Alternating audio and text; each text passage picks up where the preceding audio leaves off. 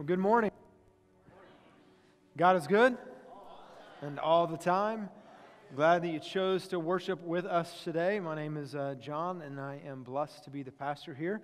And so those of you who are guests, I want to welcome you. Thank you for joining us today. As Stephan mentioned, I have been in Kenya for the last couple weeks, and I am glad to be back. The truth is, where I was in church last week is a lot different than this place, and so it was very interesting, and I enjoyed my time in Kenya. And I want to say thank you for letting me go on kind of representing you as a church. And God has allowed us to be a part of a lot of ministry in Kenya. On my first trip, our first time we took a group here from Hallmark was in 2009, and so we've seen God do a lot of things in Kenya. So I want to thank you for your faithfulness in supporting the missions program here at Hallmark. I want you to turn to Colossians chapter 1. We're going to get there in a minute, but I'll let you get time to find your way to Colossians chapter 1. We've been walking through this series. I appreciate last week Chris Kirkendall. The week before that was Pastor Dave, and speaking on the subject of hope. Hope in the new year. We got the definition of hope that we're kind of this working definition really from Pastor Dave, and Dave is the king of acronyms, and so he came up with one for hope, and that is a healthy optimism from a promised eternity. And so 1 Corinthians, Paul talks about if Christ had not risen again, we wouldn't have hope. If our hope was in a Savior who was still dead, what Paul said is we would be miserable. And I'm thankful Jesus is alive. Aren't you thankful for that? So we have a healthy optimism from a promised eternity because we as followers of Jesus, we are going to spend eternity in the presence of our Savior. Are you looking forward to that? Amen. I hope you'll kind of interact with me today, all right? So I am, as the term is, I am jet lagging really bad right now. So if you'll help me by talking back, maybe I won't fall asleep standing here today. And so, as I said, we've talked about the idea of hope, and 2020, it kind of challenged us in our hope, didn't it? In a lot of different ways, and 2021 is kind of the same thing, and so I think how important for us to talk about how we can live with hope.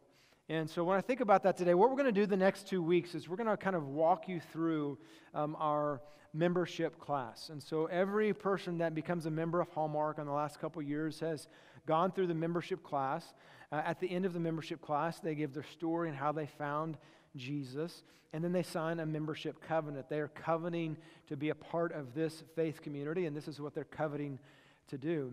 And so many of you have been this church a long time, and you don't even know what that covenant says because, you know, we didn't go retroactive and make everyone who's been a member for 50 years sign the covenant. But next week, we're going to make those available for you because I think it'd be good for you to look at it and see what membership, what we're asking of our new members here at Hallmark. And so what I want to walk you through this morning for the first part of the message, and then we'll get really into Colossians and talk about the application of it, but is kind of the mission, the vision, and then the process of Hallmark of what we're wanting to do.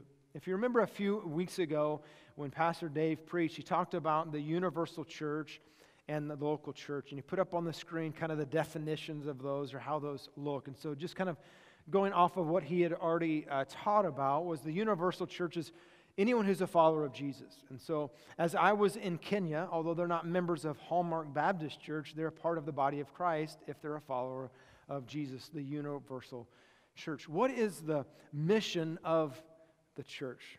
And it's pretty simple. It's pretty easy to understand because in Matthew chapter 28, one of the last things Jesus said as he ascended into heaven was to go make disciples of all nations. That's the mission of the church. Similar in Acts chapter 1, verse 8, it says, "You shall be witnesses of me in Jerusalem, Judea, Samaria, and the uttermost parts of the earth." So the mission of the church, followers of Jesus. So again, when we think about the mission of the church, it's not just the mission of Hallmark, it's the mission of followers of Jesus. The mission is simple: make disciples. Okay, so we as followers of Jesus, you as an individual, that should be your mission in life as a follower of Christ, that you're going to make disciples. All right, so now as we move into more of our local faith community context, let's see how this vision, how can we have a vision to fulfill the mission? Okay, and so we've kind of used this in one phrase. I'm sure you've very familiar with it. You should be at this point, is to lead people to find and follow Jesus. The mission, make disciples. The vision, to lead people to find and follow Jesus. And if you think about these words, the two words in particular, find and follow. Okay, what does it mean to lead people to find Jesus? So maybe the church word you might be familiar with is evangelism.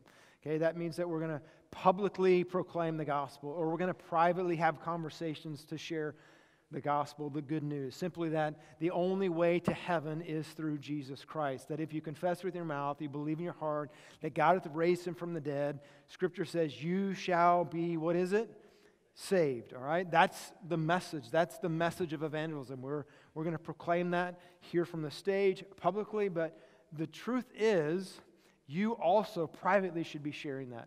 So leading people to find Jesus, that word would then speak to evangelism. The second one, leading people to follow Jesus, if again you're familiar with church words, would be the word disciple or discipleship.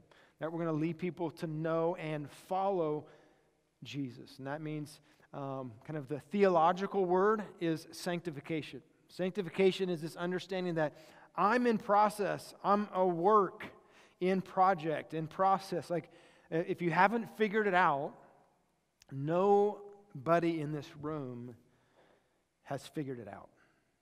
All right? We're all kind of broken people. Can you say yes to that? We all have messy lives. We all mess up.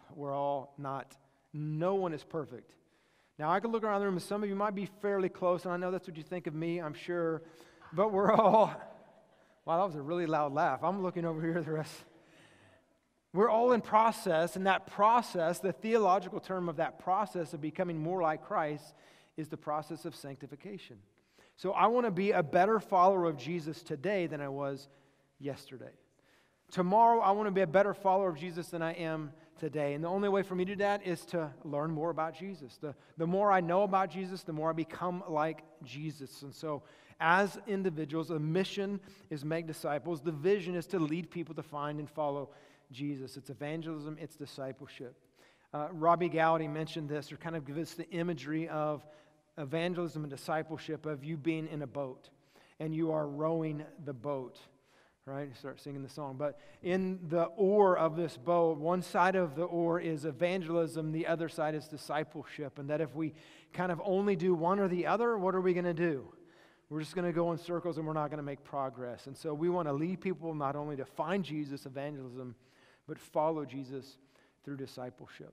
Now, as we think of kind of the next layer, the process of that, you can maybe think in concentric circles, all right? You've heard the words crowd, community, and core. We want to move people from the crowd to become a part of the community, to be serve in the core. Now, so let me kind of just define those real quickly, all right? Crowd would be really anyone who's not a member of Hallmark. And so in crowd, we think of people who don't know Jesus. Have you looked around our community recently? There are hundreds and thousands of homes being built. Have you noticed that? And new restaurants, new everything. There's a lot of people in our community that need Jesus. And what are we going to do about it? We want to move people from the crowd, those who don't know Jesus. The crowd then also would include maybe some of you this morning or in the crowd that you are a follower of Jesus, but you're not really connected to a church home. You don't have a church that you call your home, your faith community, that you have a membership. And so we want to move people from the crowd into that next circle, which is community. Now here at Hallmark, we think one of the best ways for you to be in community is to be in a connect group. Because we think that as you get in a smaller group, you open up your Bible, you study, have discussion, and you do life together, that you become more like Christ. And Proverbs, it says that iron sharpens iron, so another man sharpens another man. That we want to encourage one another. And we think that's, for you, in our context, in this local church, is we want to encourage you to be involved in a connect group. That's why during the middle of COVID, we first started coming back, and we decided we were going to go to 2 services to, initially we weren't supposed to have over like 25% capacity or whatever that was, and we have the pews sectioned off 9:15 and 10:30. And as we began to pray about that and started thinking through that, we started realizing, this would be a good thing moving forward to have two services. Not because we need the space. We have plenty of space. So why did we continue to have two services? And the reason is we were running out of space in our connect groups. Our connect groups were too full, especially considering now that we need to social distance, and we didn't have any more rooms available. And so now that we have connect groups both at 9:15 and at 10:30 and worship at both, we doubled our space. What does that mean? That means we double the opportunity for people to be involved in community. Okay? And so we want people to move from the crowd, the community, to become the core. And the core means that we want you to serve. We want you to be involved. We don't want to just sit as, I used to hear old preachers say, don't just sit and sour, that you want to sit and serve, okay? We want you to be involved. And so that's kind of as we think about the mission, make disciples, the vision, leading people to find and follow Jesus, and in the process of moving people from the crowd into community to become the core. And so I want you to think about those. When you think of those circles, which circle are you in? Are you still in the crowd? And what steps do you need to take to get into community? If you're in the community but you haven't really started serving, what steps do you need to take to get in to become the core and to begin to serve? Now, when I think about a follower of Jesus who probably was the greatest outside of Jesus, the greatest disciple maker, I think of Paul. And so this letter in Colossians chapter 1 that Paul is writing, the context of this letter, Paul is writing, Colossians is known as a prison epistle, meaning that he wrote this letter to the church at Colossae, and he wrote it from prison. So when we read these few verses, I want you to think about the context, that Paul is writing from prison to the church, all right? So Colossians chapter 1, we're going to start reading in verse number 24. And as we walk through this, we're going to just kind of stop, and I'll give you a little bit of application or instruction as we walk through these few verses. So, Colossians chapter 1, verse 24. Paul says, I now rejoice in my sufferings for you and fill up in the flesh what is lacking in the affliction of Christ for the sake of... So what has he said so far? Paul, again, writing from prison, says, I rejoice. Wow. I'm not sure if I would be in that same situation.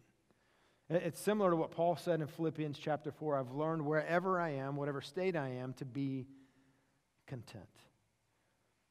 And he says, I rejoice for the sake of... Why would he rejoice? What is his rejoicing in? He says, for the sake of, and we're in verse 24, for the sake of his body, which is the church.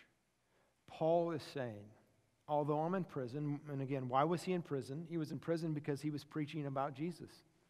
He was leading people to find and follow Jesus, and because he was preaching the name of Jesus, he got arrested, thrown in jail, but here he says, hey, I rejoice if it's for the sake of his body, the church. Again, as we think about the church in Scripture is known as the body of Christ. Okay, so the universal church, all followers of Jesus, are part of the body of Christ. Hallmark Baptist Church is a local, called out group of baptized believers who come together to organize. We are a local body of Christ. And Paul says, for the sake of the church, I would suffer. That's pretty important, isn't it? Not just for the sake of the church, but it's for the sake of the mission of the church. And I wonder this morning, what I want you to wrestle with as we walk through this, could you say the same thing that Paul is saying? I'm willing to suffer for the sake of the mission of the church, to lead people to find and follow Jesus. I'm willing to take steps that are going to hurt me, that are going to be difficult, that may challenge me, that may get me out of my comfort zone for the sake of his body, the church. Now, if I'm going to be completely transparent with you today, I struggle with that at times. Am I willing to suffer for the sake of his body, the church? my assumption this morning is that if I struggle with it at times, you probably do too. And so as we walk through this text this morning, as we think of the context of what Paul is writing, choosing to rejoice for the sake of the church, let's manage the tension this morning that, is that me? Am I willing to suffer for the sake of his body, the church? All right, let's keep reading. Verse 25. He says, of which I became a minister according to stewardship from God, which was given to me for you, to fulfill the word of God. In other words, God called me to this ministry, to suffer, to share the gospel, to lead people to find and follow Jesus. Verse number 26. The mystery which has been hidden from ages and from generations, but now has been revealed to his saints. This alludes to what we read a few weeks ago. You remember the story of Simeon and Anna there? And then Simeon and Anna, 40 days after Christ is born, Simeon and Anna are both old at this point, and Simeon has been told by the Holy Spirit, you're not going to die until you see the Messiah. And this 400 years of silence from God is about to come to an end. And Simeon, day after day, went to the temple. Is this Jesus? Is this Jesus? Finally, he holds Jesus, the Messiah, and he says, my eyes have seen the Messiah. And I can now, he says, die in peace. And so as Simeon is waiting, and the Old Testament prophets were looking forward, hoping, expecting, wanting the Messiah to come. And Paul now says, the mystery has been revealed to us. Jesus has come. Hope has been realized. And so he speaks of that. Verse 27, it says, to them God willingly to make known what are. So the mystery has been revealed. What is the mystery? It says the riches of the glory of this mystery among the Gentiles. Paul is saying to all people, not just to Jews, the mystery has been revealed to the world. And then he says, which is, so he's going to tell us what the mystery is. The mystery is Christ in you, the hope of glory. You see what Paul is saying? I have hope. I can rejoice in prison because I have Christ in me. The hope of glory, the hope of the world, the hope of everyone rest in me. You see, our hope is not found in our circumstances. Our hope is not found in our bank account. Our hope is not found in our kids doing everything we wish they would do. Our hope is not found in our career. Our hope is not found in our job. Our hope is not found in meeting together. Our hope is in who? Say it. It's Jesus. Our hope is in Jesus. And this is why Paul said, because I have Jesus Christ in me, the hope of glory, I can suffer for the sake of the church, his body. Hope. Hope is a powerful thing, isn't it? Well, let's continue reading. Verse number 29, it says, him we preach. Who is him that Paul is talking about? You can say it. Who is him Paul is talking about? Jesus. We preach Jesus. Why do we preach Jesus? Because Jesus said he is the way, the truth, and the life. And no one comes to the Father except through Jesus. It's through him. That's why Paul is saying we preach Jesus. Him only. In Acts, we see that they say that there is no other name in heaven by which man must be saved except the name of Jesus. Jesus is the hope of the world. Jesus is the light of the world. Jesus is the Messiah. And Paul says it's him we preach. And then he goes on to say, him we preach, Jesus. And we're going to notice something in this verse of Scripture, verse 28. If you look at it, I'm going to unpack it for you, but we see these two words we've been talking about. Leading people to find evangelism and follow discipleship. So he says, we preach Jesus, and then he says, warning every man. What is the warning every man must hear? The warning is very simple. The wages of sin is death, but the gift of God is eternal life. And Paul is saying, we preach Christ, warning every man that if you die without Christ, you will spend an eternity in a place called hell. If you die in Christ, Christ in you, the hope of glory, you have eternal life forgiveness of sins, a home in heaven. And so Paul says, to this end, we preach, we warn, evangelism, leading people to find Jesus.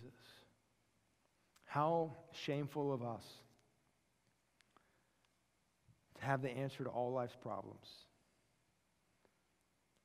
the hope of the world, and not share it. And Paul says, I'm willing to suffer for the sake of the body, his church, and I'm going to preach, warning every man that if you die without Jesus, you will spend an eternity in a place called hell.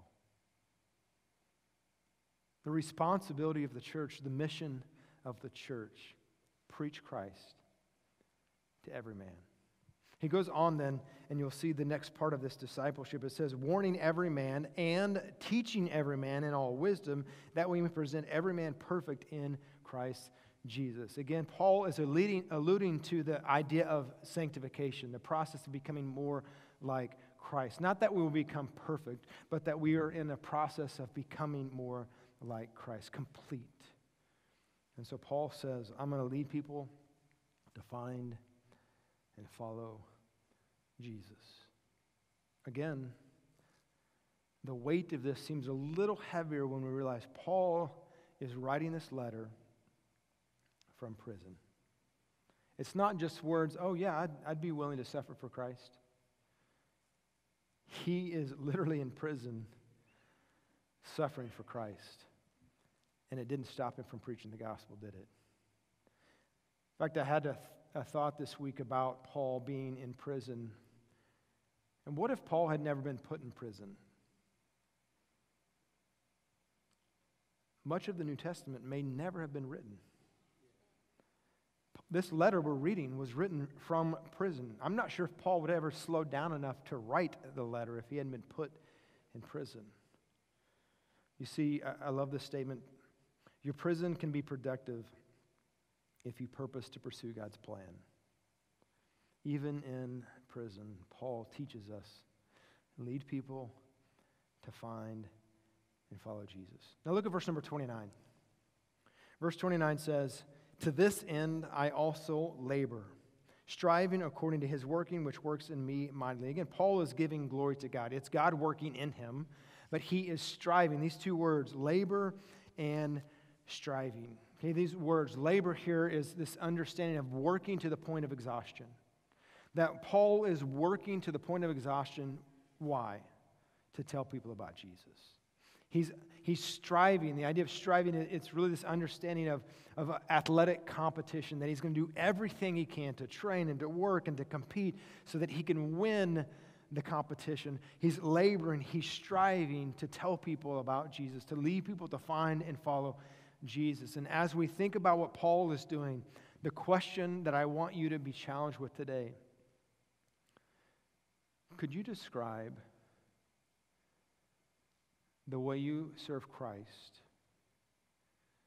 as you are laboring and striving to preach Christ to every man, that they may know how to follow Christ? You know, this week, the last 2 weeks, I had, again, as I said, the opportunity to go to Kenya again. And every time I go overseas to a country that, in most every place, has less than us, it kind of wrecks me a little bit. How many of you have experienced that before? You've been overseas on a trip and you've seen, like, just put your hand up. It's wrecked you. Look around and see all the people that raise their hands. There's a lot of people in this church that have been on a trip like this. And so if you haven't, look around and see someone and ask them about it. But it'll change. It gives you a great perspective, a new perspective. And every time I come back from a trip like this, it reminds me of, in my own life, how easy it is for me to be casual about my Christianity, to be comfortable with church. And I see a callousness in my life. And as I told you, last Sunday, the church service was a lot different last week than it was this week. They were both great. I got to worship Christ with other believers. I understood a little more about what we sang today than last week. But last week, as I showed up to church a little early, there was two churches that were meeting together last week. One church was having to walk several miles from where they normally met to come to this church, and the reason they were doing that is because we were having a baptism service. And before church service was started, like most other cultures, it wasn't going to be on time, just the way it is. You know, no one really has a watch. They don't know what time it is. They just show up when they show up. And so I'm sitting outside on this wooden bench with these two little boys, probably about 4 or 5 years old, and they don't speak English. I don't speak Swahili, and we just sat there and kind of made up a game. You know, I would make a mouth noise, and they would try to repeat it, and then I would whistle, and they would try to whistle, and they never could figure that out. But we sat there for 20 minutes at least, just entertaining each other.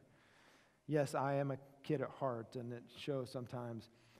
But as I'm sitting there just kind of hanging out with these two boys, and there was a group of kids a little older just right next to us at a tree, and they were all completely, kind of freaked out of me being there, and they were a little too scared to join our party. They just watched. But I watched these kids ride up, maybe teenagers, ride up on a bicycle with yellow buckets hanging off. And it's a normal sight. So I didn't think a lot about it, just playing my games with these two kids. And I noticed that these ladies are walking the road like normal with big buckets of water on their head, which is a normal sight. I really didn't think much about it until I realized what was happening. And these kids had ridden their bike from I don't know where after they had dipped this bucket of water in the river, stream, wherever it was from. These ladies had carried the water up the hill from I don't know where, not to bathe, not to wash their clothes, not to cook. But what were they going to do with this water? They're going to fill up the baptistry. What a humbling experience. And I thought for a moment, what if at Hallmark we had to fill our baptistry up like that? Who would volunteer? Who would carry the water, I don't know how far, half a mile, with the water to fill the baptistry? I'm not sure.